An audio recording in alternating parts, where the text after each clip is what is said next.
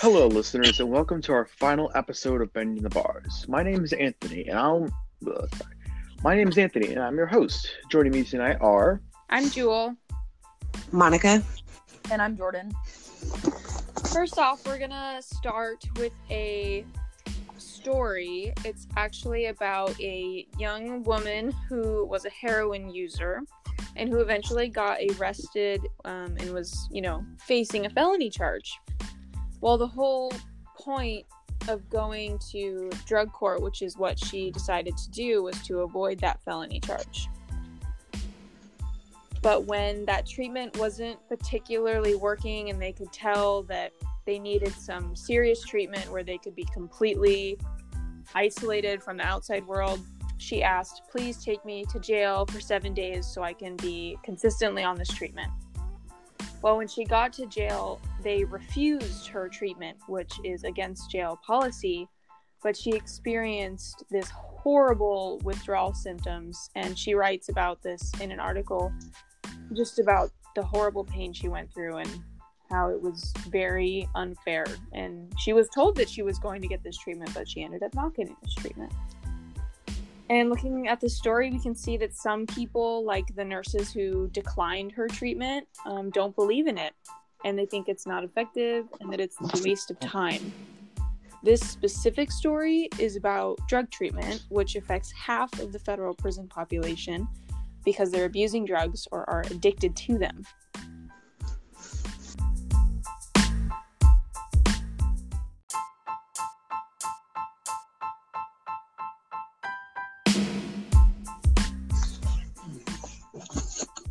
The thesis for our podcast this season is, they say those who believe treatment regarding substance abuse, education, and job training is ineffective also believe that having these programs in prison is a waste of time, that it is wasted effort, a lost cause.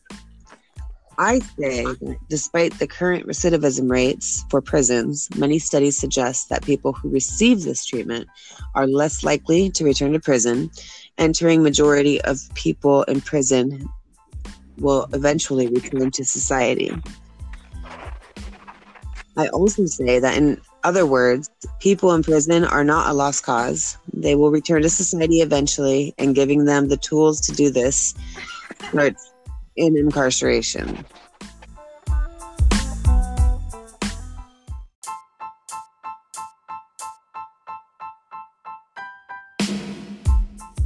To fix, it is important to break down these misconceptions about the effectiveness of treatment programs by looking at prisons who have low recidivism rates in correlation to treatment. This can help other communities reciprocate the results.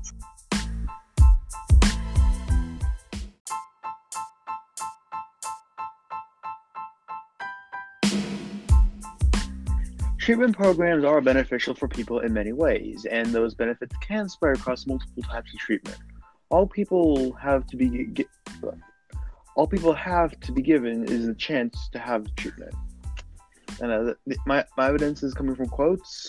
So, the substantial prison population in the United States is strongly connected to drug-related offenses.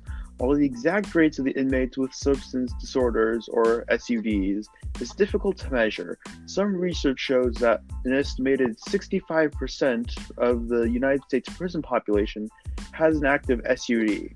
Another 20% did not meet the official criteria for an SUD, but were under the influence of drugs or alcohol at the time of their crime.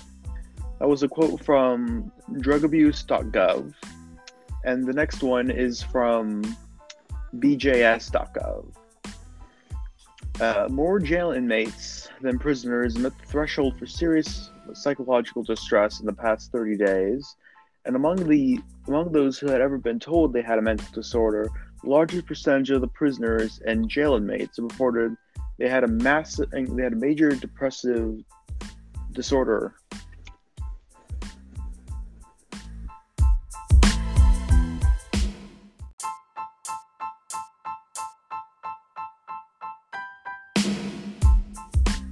Some people say that addiction or mental illness is a choice. According to an article that was highly criticized, if it is considered a foolish and self-destructive activity that is not necessarily a disease. To quote the article, it defines a disease as a disorder of structure of function in the human, animal, or plant, especially one that produces specific signs or symptoms, or that affects a specific location and is not simply a direct result of physical injury. So when we look at what chemical dependency is, one thing that I found really interesting, this really cool video broke it down for us.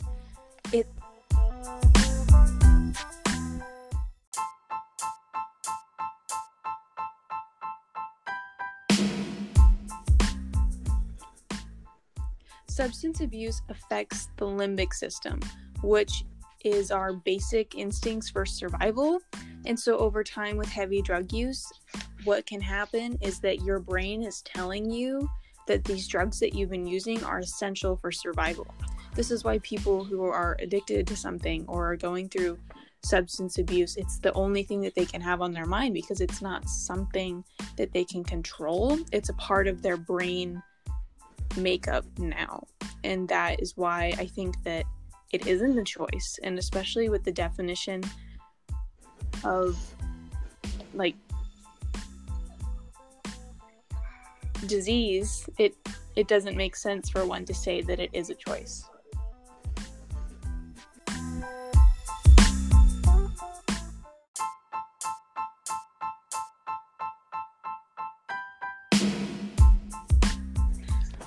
People who receive substance abuse treatment are less likely to return to jail or prison.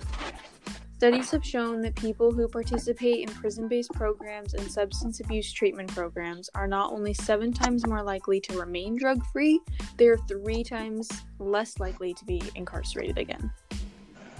When we look at the character earlier in our podcast, where we can see that she's headed down a dark and painful path, and I believe that if we denied people more treatment, we would have so many people lost and not getting the help that they need. Addiction is not something people have control over. Addiction needs attention in order to be overcome. And research has shown that treatment in criminal justice has better effects than people who voluntarily enter treatment, because I believe that when they're given an ultimatum based on treatment or jail, they're going to take treatment, whereas someone who is coming in completely voluntarily, they don't have anything hung over their head.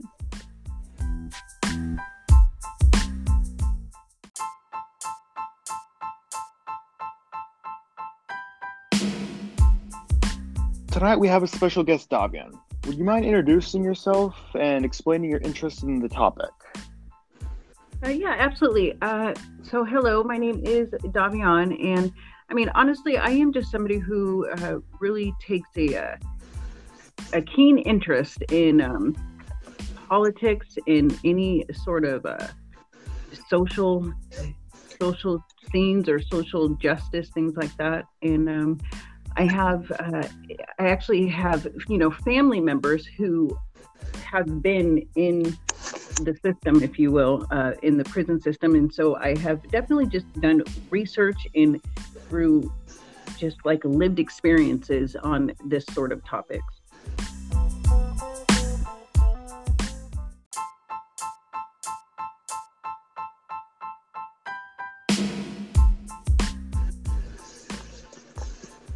So Davian, how does your knowledge of things that have happened with your family and their stay in, let's say, the prison system and programs that they received during their stay to help, what is your overall thought about how well Washington State does with their prison programs, I guess?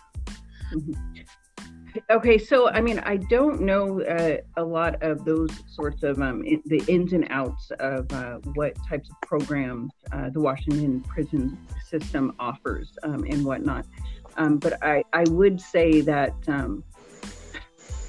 I think that if help is available, be it rehab for drug addiction, for possibly education. I do think that it would make a huge impact in a big difference in both the life of the prisoner while they're an inmate, and then of course outside of the prison once they do get out. And it's not only that it affects the prisoner, as I just mentioned, it affects families. And so I think that it is a good thing all the way around to be able to offer that kind of help. And what would you say to, those people that, there's people out there that just disagree 100%. They think that, providing education to inmates, it's going to improve their criminal behavior and ultimately maybe even making it harder to catch them in the future. What would you say to the people that have that state of mind? Yeah, there's kind of a lot to unpack there. But what I would say, first off is I don't believe that people inherently want to do bad or are inherent criminals. I think that environmental stressors, environmental stimuli, things like that absolutely play a role in those types of things. And so I think that when somebody feels, especially probably a prisoner, when they feel like they are unworthy, not worth it, they have nothing to offer, then absolutely that kind of mindset and reality is going to perpetuate. And the sad thing is it perpetuates from generation to generation. So yeah, that's what I would say is, I don't believe that anybody inherently is a bad, a bad person who wants to commit crimes. I think that, although 100%, I do believe it can be a choice, but I do think that people should have a more open mind about said choices. Sometimes the choices are impossible to make, and so yeah, that's basically what I would say. And then perhaps just keep an open mind and perhaps try empathy, even though you may not be aware of the types of things that go on in people of color, Black people, and or whatever. I think that an open mind and empathy can go a long way to healing a lot of things in our country. Right. I agree with that 100%. And I also feel like, okay, so kind of like what you're saying is basically like, if we did give them the education, it doesn't mean that they're necessarily going to use it for the worse, that just giving them the chance to get the education, they'll be able to have a way to make a better choice versus not giving them the education to where their only choice is, the bad one. Right. Yeah. Yep.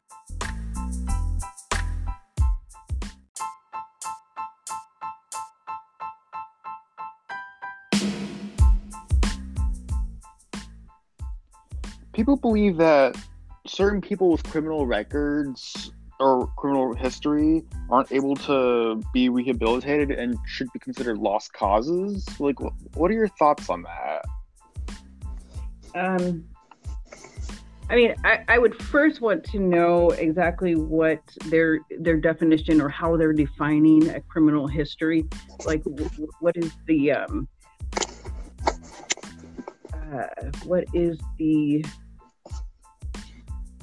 extent? So what's the extent of the criminal history? What is the extent and the severity of the actual crime in their criminal history? So that's what I would want to know first. And then secondly, I just do not believe like that. I think that people with a criminal history who may not have, who don't have support, who don't have ways to better their life or for help in order to better their lives, I think, sure, it could be hard for them to get reformed and be rehabilitated. But I would never think of somebody as a lost cause for the most part. Like I said, I would want to know the extent and the severity, but for the most part, so let's say that we're talking about a reoffending drug dealer or drug addict, and they're continuing to go like a revolving door in and out of the system. I think that if they have not had the opportunity to actually get some real meaningful help, or if they have that opportunity, then I do believe that they would be able to be reformed. A lot of the times it is just like I said, it's like everything connects and plays into another. And this may be off topic. Well, not off topic, but off of the exact question, because there's just something that I wanted to mention that I think that we need to like look underneath the surface about what's going on. And one of the things is, like I said, I hope I'm not going too far off, but one of the things is the fact that we have privately funded prisons. That is just, it is an outrage to me that people, companies, corporations are literally making money off of criminals. And I think that there is a lot of different things at play within our institutions that actually try to help in that arena, so that these corporations are able to continue making money, are able to maintain these high recidivism rates. And I think that that is a feature and not a bug of the system, and that's a problem. So kind of like we're arresting and putting people in prison just for the money. Exactly, those privately owned prisons. Right. No, I completely understand. I get that.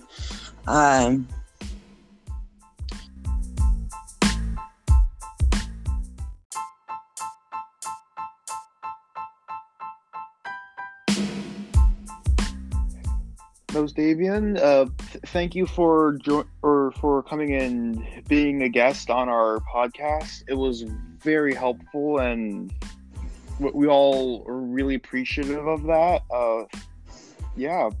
Thanks for coming. Absolutely. Yeah, definitely. I absolutely love discussing these things. So yeah, thanks for having me.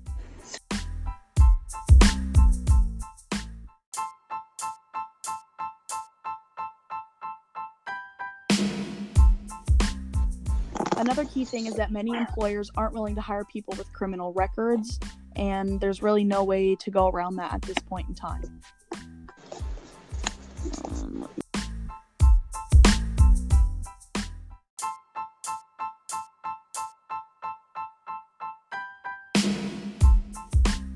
However, when we look at the statistics of how many people have been successful after being involved in prison programs, we can see this is not always the case.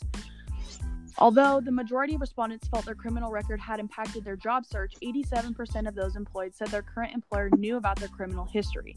Most reported high job satisfaction. The majority liked the work they did, 88%, believed their job would provide better opportunities, 75%, and felt they had good relationships with their coworkers, 90%.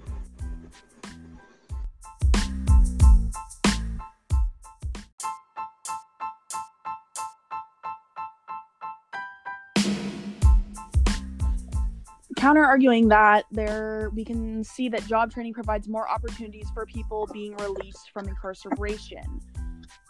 This hands-on work offers the inmates training on a specific skill that provides them with ways to return in society and contribute as well as earn a wage. While incarcerated, the working inmates offsets their cost of incarceration. They earn a small wage while creating a product that can be purchased at substantial savings by businesses and organizations.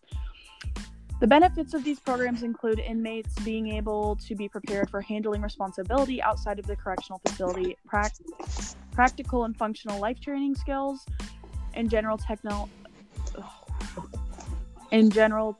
skills knowledge. Some additional benefits are just some small skills that can help the inmates become a functional member of society, and these are traits of timeliness, respecting authority figures, comprehension of direction, the value of teamwork, and taking pride in one's accomplishments. Job programs in prison programs benefit prisoners by allowing them to gain many skills. Having these skills allow for inmates to be prepared for work by giving them a chance to see what a work environment is like.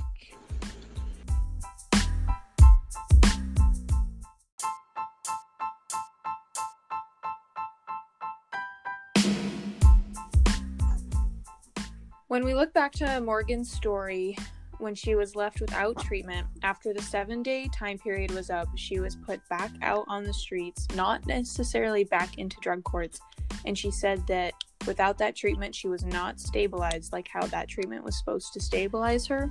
So not only did she continue going back to using heroin, she lost several jobs, she ended up living on the streets, and she said that she even was charged with multiple felony charges despite going all through this to avoid that. If this attitude towards treatment continues, we're going to see more cases like hers, and we can't let this continue because that's just simply inhuman. And most people in prison or in jail are going to return back to society, so it is essential to give people the tools to grow.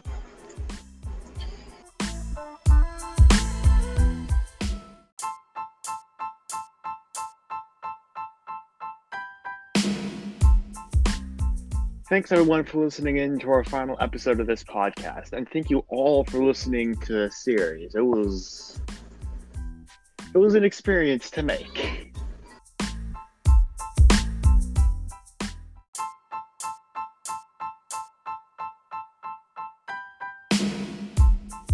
Special thanks to Davion for helping us with this episode. Her input was greatly appreciated.